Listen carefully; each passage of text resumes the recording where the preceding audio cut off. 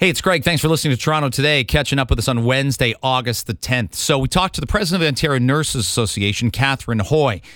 I wanted to know how she felt about the tone. It's one thing, politicians are going to say what they need to say and, push legislation through that they have backed and they believe in. But what about the tone and the shift, if there is one, from Christine Elliott as health minister to Sylvia Jones as health minister? And I think an important question also, unvaccinated nurses and doctors. What do we do? What do we do? Maybe our opinions have evolved. Maybe yours have always stayed the same. Maybe you felt one way and now you feel another, but maybe you don't. What does she feel about it? We've got nurses and doctors ready to work, don't we? And don't we need them? The international nurses and the waiting and the training, does that only go so far? I want to ask her these questions, and we did that. So here it is. Nursing shortage. We got it, and I get that it's a global phenomenon. There's a lot of things causing a nursing shortage in a lot of countries. There's three things I thought about last night. I jotted them down. We got an aging population. We know that, okay? We live longer also. Did you know that when I was born, early 70s, average life expectancy in Canada was closer to 71 years of age. Now it's 82. By the way, that's only going to go up. That's technology. That is better living. I know we worry about crises, obesity, people drinking. It doesn't matter for the majority of people. Those are things that can end your life earlier. But we've got better technology, better means of extending life. They figure, the UN figures, by 2050. So we're talking 28 years from now, that life expectancy goes to 86.53. So aging population, we've got an aging workforce, and a limited supply of new nurses, okay? So more people, on average, are senior citizens than used to be, okay? That's great if you're a senior citizen. You get to live longer. You got more to do, more golden years, and on and on. It's rough for the rest of us because we pay for you. You see how that works? And I'm panicked about it when I'm a senior citizen, okay? So these things do matter. I want to play you something yesterday in the micro as opposed to the macro from 2 days ago from Sylvia Jones, the health minister. Here's what she said when questioned as to the current state of healthcare in our hospitals. It disturbs me, as I'm sure it does many, when they find that their local hospital has to close for 4 hours, a shift, a period of time. But to suggest that it is in crisis is completely inappropriate. That we have what we have in Ontario, what we are seeing internationally, and that is a shortage of healthcare workers. Yeah, don't care about internationally. I've said that before, and it's very appropriate to start having, as I call them, big boy and big girl conversations about where we need healthcare to go. We have to have them. Catherine Hoy is president of the Ontario Nurses Association. I don't know where you stand. Catherine, thanks so much for joining me on Sylvia Jones. I can't tell if some of what irritates me is the tone, and I can't tell if some of it's the practicality. We didn't play the clip of her saying, well, we're struggling so much because all these healthcare workers, and I'm paraphrasing, are taking vacations right now. I'm like, if your system's collapsing because of vacations, you got a problem with the system. And the second thing is, the tone of that I know it landed the wrong way with a lot of nurses and a lot of doctors too. Well, thank you, first of all, for inviting me. I appreciate it. And it landed wrong with me. It really did. I found it to be very insulting, degrading, disrespectful. And you are right. If nurses can't take a vacation, then we have a big problem. But, in a lot of departments, they only let 1 or 2 nurses off on vacation at a time. So even to suggest that this is a vacation problem, it's very obvious to me that she does not know her portfolio. And healthcare is such an important portfolio. It leads me to believe what is ahead of us. What is ahead of us? Is the tone already, these are early days for her portfolio. I'm going to ask this. Is the tone already concerning to a level that you didn't have with Christine Elliott? You're going to disagree on policy, but you've got practicality of somebody who just knew the system, and there's a tone and a temerity that has to exist in professional negotiations. How do you view the difference in tone between the two women? Well, the tone, I will admit, was terrible. And with Christine Elliott, I met with her several times. She was very respectful. She did ask appropriate questions and wanted to have a conversation. I've yet to have a conversation with the minister. It is next week, finally. But you would think if you are a new minister and you're in a crisis, that your first thing would be to address healthcare, not to be out across the province doing visits.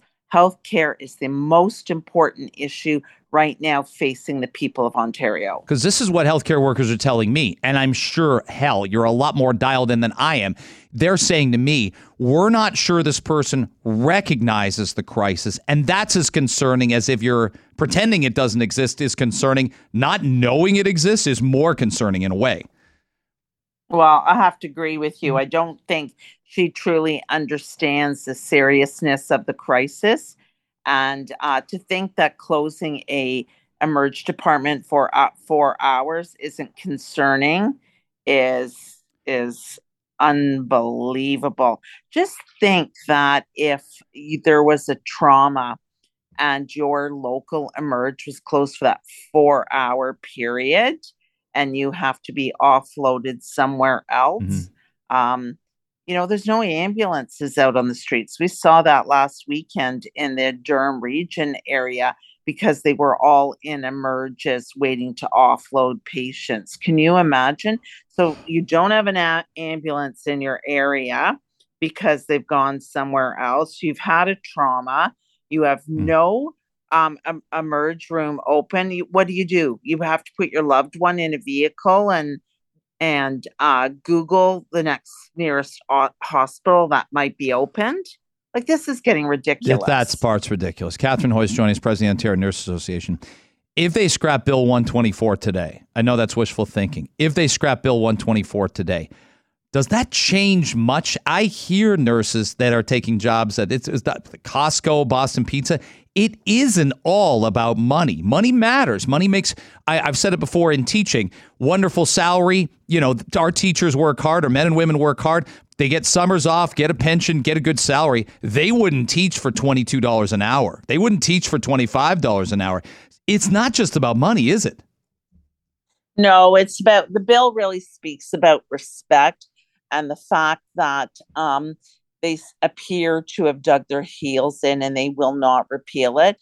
Repealing will open up our last 2 collective agreements to negotiate. But what repealing Bill 124 is actually, kind of like that light at the end of the tunnel. Okay, the government is going to listen to us, and now we're going to work ahead. It's the same with, if you remember back, the government gave all the PSWs the $3 an hour wage increase.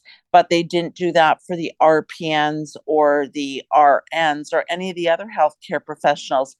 And so really what that did was it really closed that wage gap between all those different sectors. So for the RPNs, some of them were making 50 cents more an hour or on par.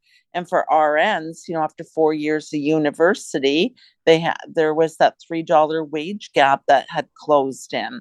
So that needs to be rectified too. There's a lot of things, respect, and we're a female dominated profession, and we're all about equity and inclusion. And yet they're taking female dominated professions out of, it's just, they're attacking them. It's ridiculous. We've seen construction in the last 6 months get a $3 an hour increase over 3 years. So $9 over 3 years. It's just, it's disrespectful, but it will be that light at the end of the tunnel. But there still will be a fight going on because we have to get people back. The international nurses are just a piece of it, because that's not going to succeed if you don't have nurses to support them. I only got a minute left, and know you hear from these people, and I want to have a longer macro conversation about this, I hope later in the month with you, but I'm out of time. I got a minute left. The mandates. I'm sure you hear from doctors and nurses who didn't get vaccinated or only got vaccinated once. What do we do here? Dr. Isaac Bogosh said even in January, we've got to have honest conversations about whether we bring these people back. I'll tell you, Catherine, if I go to an emergency room, I've got my 3 shots. I've got my mask if I want to wear it. I don't care who's treating me. I don't care how many shots they have. I think a lot of the public feels this way. What do we do? We got a different world than we had a year ago at this time. I think we can concur on that with the vaccines and with the virus. What do we do? Well, the employers impose these penalties, and the employers need to have these conversations and make an informed and educated decision, which they don't appear to be doing that. I'm frustrated with the Niagara healthcare system that kept all these nurses without the vaccines through the thick and thin of it all. And then, when they turned around and fired them all or terminated them all. That is just wrong. If you have a policy, stand behind it. Don't use it to serve yourself and then treat other people wrong. Do you hope they'll bring them back now, like deep into 2022? Yes. Yeah. If science supports it, and yes, we do need nurses, and for hospitals, because we're talking about hospitals, they will need to create a policy, and people will adhere to it. Nurses are respectful, but that's between the employers and the government need to sit down and get this figured out. I hear you. Yeah, I know that's not your call. I'm glad you weighed in on it for our listeners. Thank you so much for the time. I hope we can have another chat before the end of the month. Really appreciate it. Sure. Thank you very much. Catherine Hoy is president of the Ontario Nurses Association.